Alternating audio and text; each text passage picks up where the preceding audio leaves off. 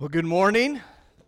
Thanks for taking the time to be together this morning. Thank you for those online joining us. And I pray that you were blessed this last week as we had our fall revival. Aaron Chambers was here speaking, and just a great week of fellowship. I was praising God that we had over half our normal Sunday morning attendance showed up every night of the revival, and so that was neat to see. That was fun to have that experience together, and I pray that it was just kind of one of those things that was a shot in the arm for you as you continue through the rest of 2022, as we close out October, November, December. I know things can get crazy and hectic, and it's easy to lose sight of where God is working, and so I just want to encourage us to spend as much time being the church that He's called us to be. We're kind of going through that idea of being devoted and what the early disciples were devoted to. And so again, thank you for those who were able to be here for that. If you missed any of those messages, you want to go online.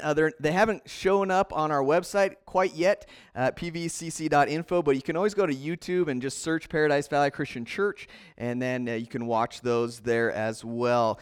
This morning, we're in our fourth week as we go through the letter to the church in Colossae, and the title of the series is The Supremacy of Christ.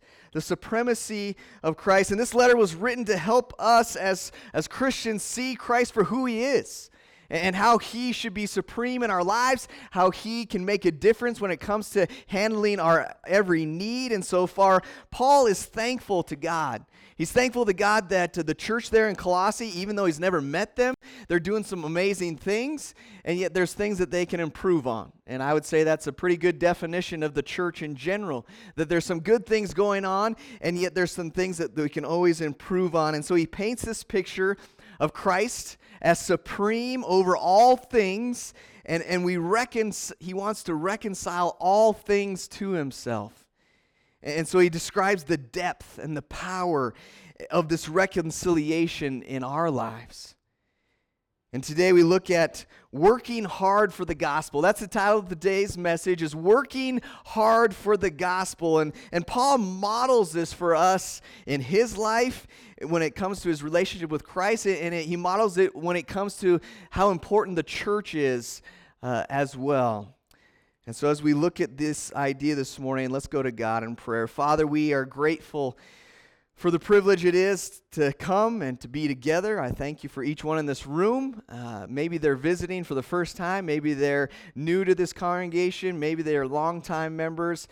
Maybe they're trying to figure out how to get plugged in and figure out if this is where God, you want them. And wherever each one of us are at this morning, we humbly come before you. Not one better than the other, but all of us, your children, all of us with faults, all of us with things that trip us up in life. And I'm grateful, God, that you have offered us grace and forgiveness and mercy. And so, Father, your word teaches, it corrects us, it rebukes us, it has power to do amazing things in our lives. And so may we be in tune with your word, and your Holy Spirit would work mightily in this place right now. And it's in the name of Jesus I pray. Amen. If you are able and willing this morning, will you stand with me as we turn to Colossians chapter 1, verses 24 through chapter 2, verse 5. Paul is writing here. He says, "Now I rejoice in what was suffered for you, and I fill up in my flesh what is still lacking in regard to Christ's afflictions for the sake of His body, which is the church. I have become its servant by the commission God gave me to present to you the word of God in its fullness. The mystery that has been kept hidden for ages and generations, but is now disclosed to the saints. To them God has chosen to make known among the Gentiles the glorious riches of this mystery, which is Christ in you, the hope of glory. We proclaim Him, admonishing and teaching everyone with all wisdom, so that we may present everyone perfect in Christ. To this end I labor, struggling with all His energy, which so powerfully works in me. I want you to know how much I am struggling for you and for those in Laodicea and for all who have not met me personally. My purpose is that they may be encouraged in heart and united in love, so that they may have the full riches of complete understanding, in order that they may know the mystery of God, namely Christ, in whom are hidden all the treasures of wisdom and knowledge. I tell you this so that no one may deceive you by fine-sounding arguments. For though I am absent from you in body, I am present with you in spirit, and delight to see how orderly you are and how firm your faith in Christ is. You may be seated.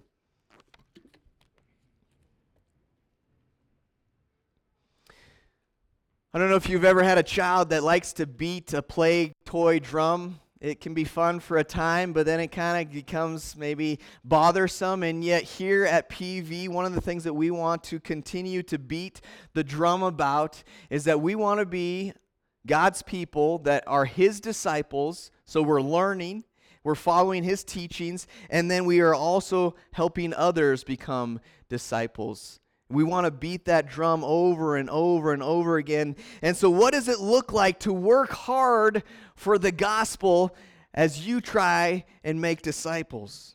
When it comes to working hard for the gospel, I believe it begins with your attitude. And so if you're taking notes this morning, there's 3 things that we're going to look at from these verses that I think we need in order to be working hard for the gospel. And the first is having the right attitude. And if you look at verse 24 there, Paul says, "Now I rejoice in what was suffered for you, and I fill up in my flesh what is still lacking in regard to Christ's afflictions for the sake of His body, which is the church." And the New Living Translation says verse 24 this way. It says, "I am glad when I suffer for you in my body, for I am participating in the sufferings of Christ that continue for His body, the church."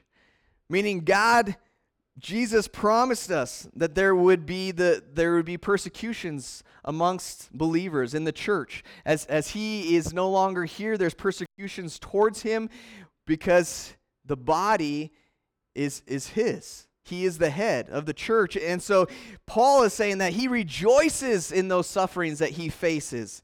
And when my kids, they don't always love doing everything we ask them to do. I don't know if any parents have ever experienced that. But it shows, doesn't it, parents? It shows on their faces. It shows in their body language. Like, oh, we have to do that again. Oh, man. And so we've adopted in our house, which is something that my kids don't really love, but we adopted this. If you act enthusiastic, you will be enthusiastic, right? I mean, if your attitude is a good attitude, then you can't help but be excited. And we do this early in the morning. My kids hate it then. We do it in the afternoon. My kids hate it then. But if we act enthusiastic, we will be enthusiastic. And as Christians, what has happened to our joy? So many of us are walking around like, oh man, I'm just trying to survive. I'm just trying to get through another day. And that's not the way God has called us to live. We're called to live with joy. Proverbs 17 verse 22 says, a cheerful heart is good medicine. Proverbs 17:22, a cheerful heart. Don't you love hanging out with people that are enjoyable to hang out with? Like they're fun, they're optimistic, they're not everything, oh, so poor me, life is terrible, we're all going, it's just everything's the worst thing in the world. I don't like hanging out with those people a lot, okay? I like to hang out with people that love life, enjoy being alive, because it's not about surviving. I'm watching, maybe you've seen the show Alone, and one of the people in the show said, surviving and living are 2 different things. Surviving is just trying to get through that day. Living is enjoying the experiences of that day. And I'm not saying everything is just wonderful all the time. In fact, many of you here this morning have gone through and are continuing to go through some rough things. Maybe you've gone through some financial struggles or some marital struggles or some spiritual struggles or maybe, parental struggles. I think that's a word, parental, yeah. And so whatever you might have been dealing with in this life and you continue to deal with, it's not always easy. But where has our joy gone? Because I believe that good medicine, cheerful heart is good medicine. It's not only good medicine for you, But it's good medicine for the people that you come in contact with. What you dish, what you receive, what you have inside you, you have the ability to give that out. And so what are you giving? And when we do ministry, when we do things for the kingdom of God, it's not always butterflies and gummy bears. I just wrote that down. I don't know if anybody ever says that, but it's not. Just so you know that you can quote that as Charles' original. I don't really know, but ministry is not always butterflies and gummy bears, all right? It's not always going to go wonderfully all the time. There may be times when you pour into someone, you disciple them, you spend time and energy and most likely some money investing in someone to reach them for Jesus Christ, and at the end of it all, they just say, no, I don't really think I'm into this Jesus thing. And that's disappointing. That's disheartening. It's not easy. There's a suffering that takes place in that. Maybe, you get made fun of or ostracized in your workplace or at school because you stand up for the truth. And that's not easy. That's a struggle. How do you respond? Do you take joy in those situations? Or are you down in the dumps? When you disciple kids by teaching on a Sunday morning and you're investing and you're pouring into them and you think you have the best lesson and they just don't seem to pay attention one bit and it just kind of goes in one ear and out the other, how do you respond in that struggle? Do you rejoice? Paul went through a lot of stuff to share the gospel, to reach other people. And you think about even today, other Christians in countries where it's illegal to be a Christian, what they go through. We can't even begin to imagine the struggles that they have. And Paul went through a lot of those kind of same struggles, and he rejoiced.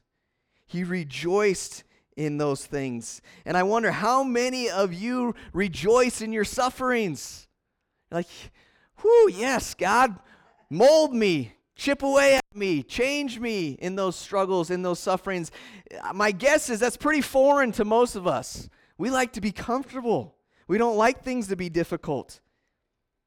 The fruit of the Spirit, though, is this. Galatians 5:22, the fruit of the Spirit is love, joy. What's the second one? Joy. There's supposed to be joy in our lives as Christians. And Paul, he says, hey, you got to have the right attitude. If you're going to work for the kingdom, if you're going to work hard for the gospel, you got to have the right attitude. And you see that all throughout Scripture. Acts 13:52, the disciples were filled with joy and the Holy Spirit. Well, how could that be? Well, the Holy Spirit. It's not about you. It's about the Holy Spirit working in you. It produces joy in the believer. Romans 15:13. May the God of hope fill you with all joy and peace as you trust in Him, so that you may overflow with hope by the power of the Holy Spirit. We have a hope that should just overflow out of our lives, and that joy should be present, that the world would see that. There it is again, 2 Corinthians chapter 7, verse 4. I have great confidence in you. I take great pride in you. I am greatly encouraged in all our troubles. My joy knows no bounds. That's where we're supposed to be at as Christians. And sometimes I have to work at it. I drive down the road, and there's not a ton of people that you pass in Casper where they're like, they don't really wave at you. I don't know if everybody's just so busy thinking what they're thinking about, but I go down there. I'm from Montana, and we drive down country road and you wave at people. You don't know who those people are. You just wave, And so I purposely, I put a smile on my face going to work, and I just wave at people. And I'm just wondering, at what point will those people, start smiling and waving at other people? I don't know. I don't know if it will make a difference in their lives, but I know it makes a difference in my life. Paul worked hard for the gospel, and he did it with the right attitude. He had joy. And what about you and I today? Do we work hard for the gospel with the right attitude? We should. We should be working for the gospel with the right attitude. And it needs to be for the right reasons as well. If you're taking notes, work hard for the right reasons. Verses 25 down through 29 kind of gives us several different right reasons that we should be working for. And the first one that I see is working for the Lord. Working for the Lord and not for men. And my 2-year-old daughter, Berkeley, we've been encouraging her to do memory verses. You're like, what? 2-year-old? Guess what? She can do it. and she doesn't do it perfectly, but you like give her different words in the verse, and she has the next word, okay? And I remember my 17-year-old daughter, Brynley, we have this on video, and she does this verse so cute at 2 years old back 15 years ago. Colossians chapter 3, verses 23 through 24. I'm going to give my best little kid impersonation here. Whatever you do, work at it with all your heart as working for the Lord and not for men. And that was Brynley 15 years ago, and that's Berkeley today. And it's so important because in verse 24 it also says, since you know that you will receive an inheritance from the Lord as a reward, it is the Lord Christ you are serving.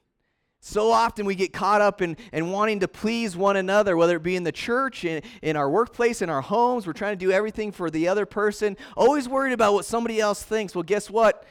You're not going to stand before somebody else someday on Judgment Day. You're going to stand before the Lord. And so what are we doing? Are we working for the Lord or are we working for men? And I pray that we are working for the Lord. We're going to get more into that idea later on as we go through Colossians, but I just want to make sure that you realize that everything we do in this life should be done for God, not for somebody else. As I stand up here, I preach the word to the best of my ability as accurately as possible, not so that I can get your praise, but so that God would be glorified. I'm working for the Lord. And if I mess something up, call me out on it for sure. But I don't preach to please men, and I preach to please God. And if you are doing a ministry for any other reason, you're missing out. You know, you shouldn't be doing ministry because Charles asked you to, or because Larry asked you to, or because Autumn asked you to, or Tommy asked you to. You should be doing ministry because God is calling you to take your talents and abilities and use them for kingdom growth. And again, if you're doing ministry for any other reason, you're missing what doing ministry is all about, because ministry is about doing what God is calling you to. In verse 25, Paul says that he was commissioned, or a synonym was like custom built. Paul was commissioned to share this truth, this mystery. And so to work hard for the gospel is, again, to be pleasing to God. And the word commission means a group of people officially charged with a particular function.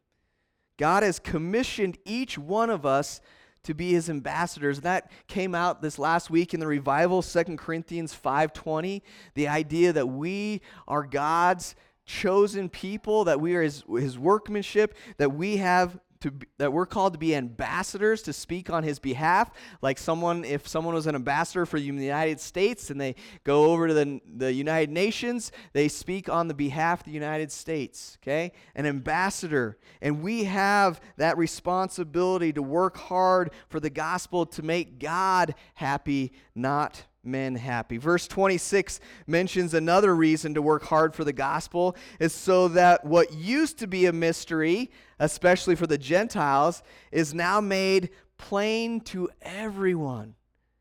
To everyone. Guess what? Your spouse needs to hear about the hope for eternity in Jesus. Your kids need to hear about the hope for eternity in Jesus. Your coworker or your boss needs to hear about the hope of eternity in Jesus. Your classmates or your teacher, they need to hear about the hope for eternity in Jesus. Your friends need to hear about the hope for eternity in Jesus. And it used to be a mystery. It used to be something that was hidden, but now because of Jesus, it's made simple for us. It's that God created us, that he wants that relationship with us. But because of sin and how we mess up in this life, we've been separated from God. But because of his son, Jesus, the one and only, the only begotten, no one like him, Jesus took our place. And so he bridged the gap between God and us, and we can be reconciled back into relationship with him if we are willing to surrender our own will, what we want for ourselves in our lives, and allow for God to rule in our lives. See, you have to work hard for the gospel of Jesus if all those people that you know are going to come into a relationship with God. You know a lot of people that don't know Jesus yet. I don't know all those people, but you do. And working together, all of us, we can make a difference in their lives. A third right reason to work hard for the gospel is so that everyone might have a chance to be perfect in Christ. You read that there in verse 28. We proclaim him, admonishing and teaching everyone with all wisdom, so that we may present everyone perfect in Christ. Everyone. That they might have an opportunity to be presented to God as perfect in Christ. The reason you work hard to share that mystery with as many people as you can is, again, so that this verse 28 might actually happen. That it might take place in the lives of your family members. And as you think about us as a church, as we come together, we don't meet on Sundays to say, hey, look at us. You know, we don't say, hey, look how great we are. Look at the growth that's taking place. Look at all the things that we are doing. No, we come together as a church to point people to Jesus. We want people to hear the truth of God's word. We want them to be convicted by the truth, to be taught by the truth, and for no other reason than seeing everyone in Casper, Wyoming come to the knowledge of Jesus Christ. And you're thinking, that's a lot of people. That's like 60,000 people. How is that possible?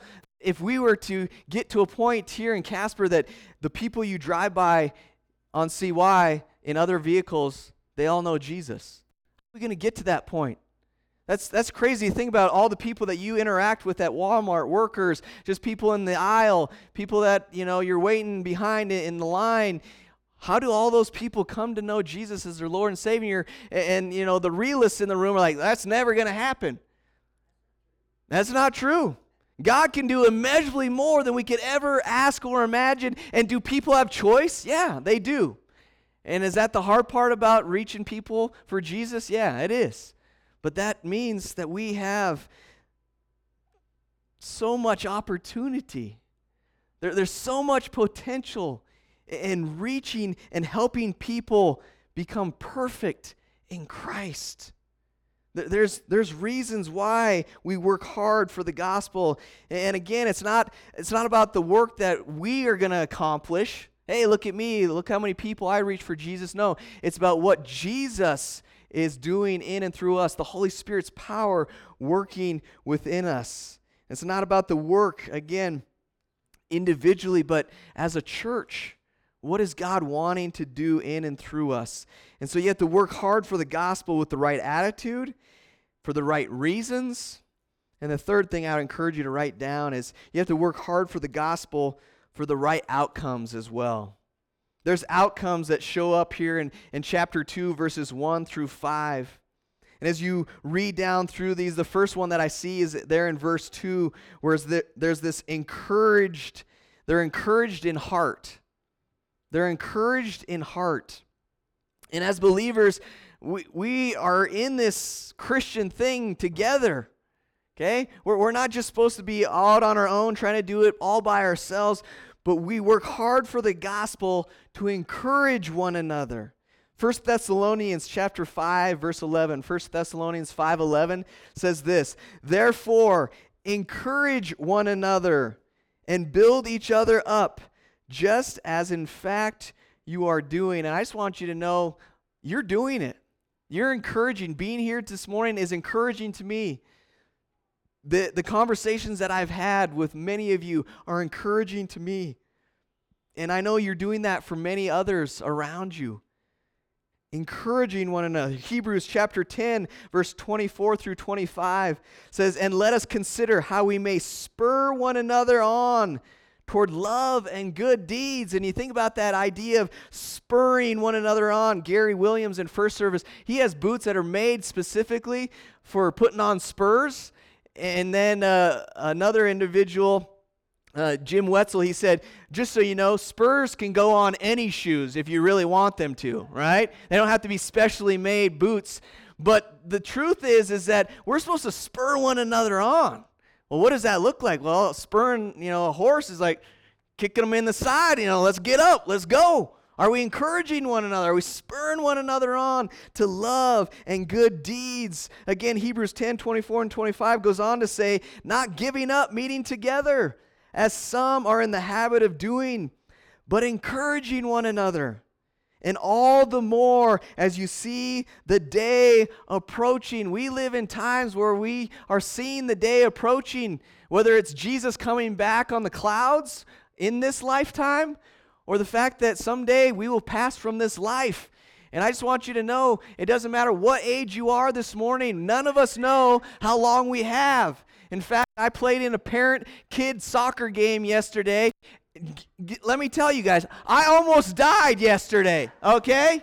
All right, 42 years old, I almost, collapsed there on the soccer field. I thought I was doing really well, and then my allergies caught up with me, and I was having a hard time breathing, and I took some Aleve cold and sinus like as soon as I could, and I lived, praise the Lord. But none of us know, right? None of us know how long we have here on this earth. You see, the day is approaching when we'll stand before the Lord, and what are we doing with the time that we have leading up to that? Are we encouraging one another? Are we meeting together? Are we spurring one another on to love and good deeds? In verse 2, chapter 2, it says, my purpose is that you may be encouraged in heart. Encouraged in heart. And then it goes on to say, and united in love. There's an outcome there.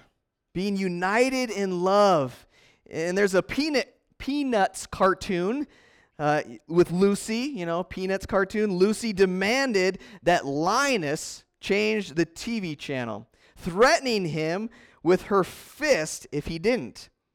Well, what makes you think you can walk right in here and take over, asks Linus. These 5 fingers, says Lucy. Individually, they're nothing, but when I curl them together like this into a single unit, they form a weapon that is terrible to behold. Which channel do you want? Asked Linus. Turning away, he looks at his fingers and says, why can't you guys get organized like that? And I think sometimes we miss out on getting organized, being unified, having, a weapon for the kingdom of God. That's the church. We're to be unified in love. We read from Moody's Anecdotes. There are 2 ways of being united. One is being frozen together, and the other is being melted together. And as I thought about that, to me, being frozen has the idea of very little movement. You're kind of stuck. You can't, you're frozen. But the idea of being melted together has this idea of being on fire. And I believe that as the church, we need to be on fire, unified in love, as we make a difference in this world. 1 Corinthians chapter 1, verse 10 says this, I appeal to you, brothers and sisters, in the name of our Lord Jesus Christ, that all of you agree with one another in what you say, and that there be no divisions among you, but that you be perfectly united in mind and thought. And I believe that when we're united, there's nothing that God can't do through us. When we join together arm in arm for the kingdom of God, amazing things happen. In verse 2 and 3, there's this idea of full riches of complete understanding, so that they may have the full riches of complete understanding, in order that they may know the mystery of God, namely Christ, in whom are hidden all the treasures of the wisdom and knowledge. There's an outcome when you work hard for the gospel, that other people will begin to have that fullness of the knowledge of God, that wisdom in their lives. Psalm 110 verse 130 says this, the unfolding of your words gives light. It gives understanding to the simple. And if you're like me this morning, I'm pretty simple. Aaron Chambers talked about he kind of thinks on a fourth grade level. I may be fifth grade, but I'm not far off of that fourth grade. I'm pretty simple. And so you have the ability to take God's words, the things that you understand about Scripture, and share it with people. It says it gives light and it gives understanding to those that may not have much knowledge at all. The simple, those who are just learning. You have more knowledge to share than they already have. And so your efforts, they do make a difference. I've talked to lots of people, and it's at times it feels like, man, I'm talking, and does it have an impact? But many of you have shared back with me that it is making a difference. God's word is making a difference in your lives. And then you take it and you share it with somebody else, and it's making a difference in their lives, because an outcome of working hard for the gospel is this full riches of complete understanding. And guess what? It might take a while for some people to get to that full, complete understanding of God's word. And I just want to say, don't give up. Don't give up. It might take some time, but don't give up on them. Don't write them off. Allow for God to work, because God is patient, and He doesn't want anyone to perish, but all to come to the saving grace of His Son. And so the fourth, in verse 4 of chapter 2, it says this: I tell you this so that no one may deceive you by fine-sounding arguments. We work hard for the gospel so that people aren't deceived, so that you're not deceived, so that your family members are not deceived. When you don't give up, people are not deceived. And I wonder, have you ever been deceived? Aaron asked the question at the revival, have you ever been lied to? And it's, again, deceived, lied to. What does that feel like? It doesn't feel great, does it? And yet we live in a culture that's all about deception. Have you ever considered how much of our society is built on that? We're told that gambling is a remedy for our financial woes, that pornography is not immoral, that violent and immoral TV is not harmful, that sexual immorality is okay, that homosexuality is not really a sin, and that there is no absolute truth, and it's being taught in our schools, on our TVs, in other people's homes, wherever in our world, and it's scary, and it's sad, and it's frustrating, and it maybe can cause fear at times, and yet God is bigger than anything that's going on in this world. And we have a responsibility to speak truth into people's lives. And when we do that, it helps people from being deceived. We're told this while we continue, again, in our culture that is spiraling out of control, that there is no absolute truth, and yet we know from God's word there is. And Paul didn't want the church in Colossae to be deceived, and I don't want this church to be deceived, and I don't want our world and our community to be deceived. 2 Timothy 3:12 through 14. In fact, everyone who wants to live a godly life in Christ Jesus will be persecuted. Okay, I want to live a godly life. That means I got to be ready for some persecution. He goes on to say, while evildoers and imposters will go from bad to worse, deceiving and being deceived. But as for you, continue in what you have learned and have become convinced of, because you know those from whom you learned it.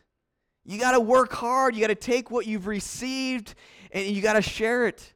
You got to speak truth into people's lives so that they won't be deceived. You got to stand firm on God's word so that you are not deceived. You got to work hard for the gospel. For the last thing, which is to remain firm in your faith. Verse 5 says, for though I am absent from you in body, I am present with you in spirit, and delight to see how orderly you are and how firm your faith in Christ is. To be firm in your faith. And I just want to close with Ephesians chapter 6, verses 10 through 18, a familiar passage. It's the armor of God. And it describes the effort that has to take place to remain firm in our faith. It's not just a one-time deal. It's a daily choice to put on the full armor of God. And so Ephesians 6:10 through 18 says this, and really listen to some key words here. It says, "Finally, be strong in the Lord." Not in yourself, in the Lord. "And in His mighty power." In order to do that, you got to do this. Put on the full armor of God so that you can take your stand. You want to be firm in your faith? You want to take your stand against the devil's schemes in verse 11? Then you got to put on the full armor of God. "For our struggle is not against flesh and blood, but against the rulers, against the authorities, against the powers of this dark world, and against the spiritual forces of evil in the heavenly realms." Verse 13, "Therefore, put on the full armor of God, so that when the day of evil comes, you may be able to stand your ground. And after you have done everything to stand, stand firm then, with the belt of truth buckled around your waist, with the breastplate of righteousness in place, and with your feet fitted with the readiness that comes from the gospel of peace. And in addition to all of this, take up the shield of faith, with which you can extinguish all the flaming arrows of the evil one. Take the helmet of salvation and the sword of the Spirit, which is the word of God, and pray in the Spirit on all occasions, with all kinds of prayers and requests." All occasions, with all kinds of prayers and requests. "With this in mind, be alert and always keep on praying for all the Lord's people." And I believe when we choose to do those things in our lives, you're going to be able to stand firm. You're going to be able to stand firm in your faith, and you're going to work hard for the gospel to help others stand firm in their faith. As the praise team comes this morning, I just want to close with this. There are three kinds of workers, and you might disagree with this. I don't know. This was an illustration I thought made sense in my mind. So the question is, which of the three are you? There's three kind of workers. For example, when a piano is being moved, the first kind gets behind and pushes. The second pulls and guides. And the third grabs the piano bench. In my house, oftentimes we hear the phrase, work smarter, not harder. But I believe God wants us to do both, actually. He wants us to work smart, but He also wants us to work hard. Because I believe when we work hard, it makes a difference. And so we have to ask ourselves the question this morning as we close out our time together, am I working hard for the gospel of Jesus Christ? And if I am I working with the right attitude, for the right reasons, and for the right outcomes? If you're here this morning and you don't feel like you're doing much for the Lord, man, we'd encourage you to get involved in one of the ministry teams here at PV. There's all sorts of them. There's a finance team, a media team, a worship team, a youth team, an evangelism discipleship team, a women's team, an education team, a missions team, a buildings and grounds team, a children's ministry team, and even teams that haven't been started yet because you are supposed to be the one that starts it. Did you know that? There might be something that you're passionate about that we are not doing ministry in that area yet because you are the one that's supposed to help get that off the ground. And maybe you've never placed your membership with this local body of believers and you want to say, hey, I want to come alongside this family. I want to do ministry alongside them. I want people to know that PV is my church home. And you want to help grow the kingdom through this body of believers, we'd invite you to come as we sing in just a moment. And maybe you've never given your life to the work of the kingdom of God because you've kind of been doing your own thing. You've been selfish about your time. You've been selfish about your money. You've been selfish about your talents. You've been selfish about your family. You've been selfish about your schedule. And this morning you're finally saying, yeah, God, I don't want it to be just about me. What do you want to do through me, God? I want to work hard for the gospel because this life, it's just a mist. It comes and goes quickly. And if we're not making the most of the time we have, I think we're going to live eternity with some regrets. So I pray that we are doing everything we can do for the kingdom of God with the influence that we have, and that He would get all the praise. Will you stand with us as we sing this morning?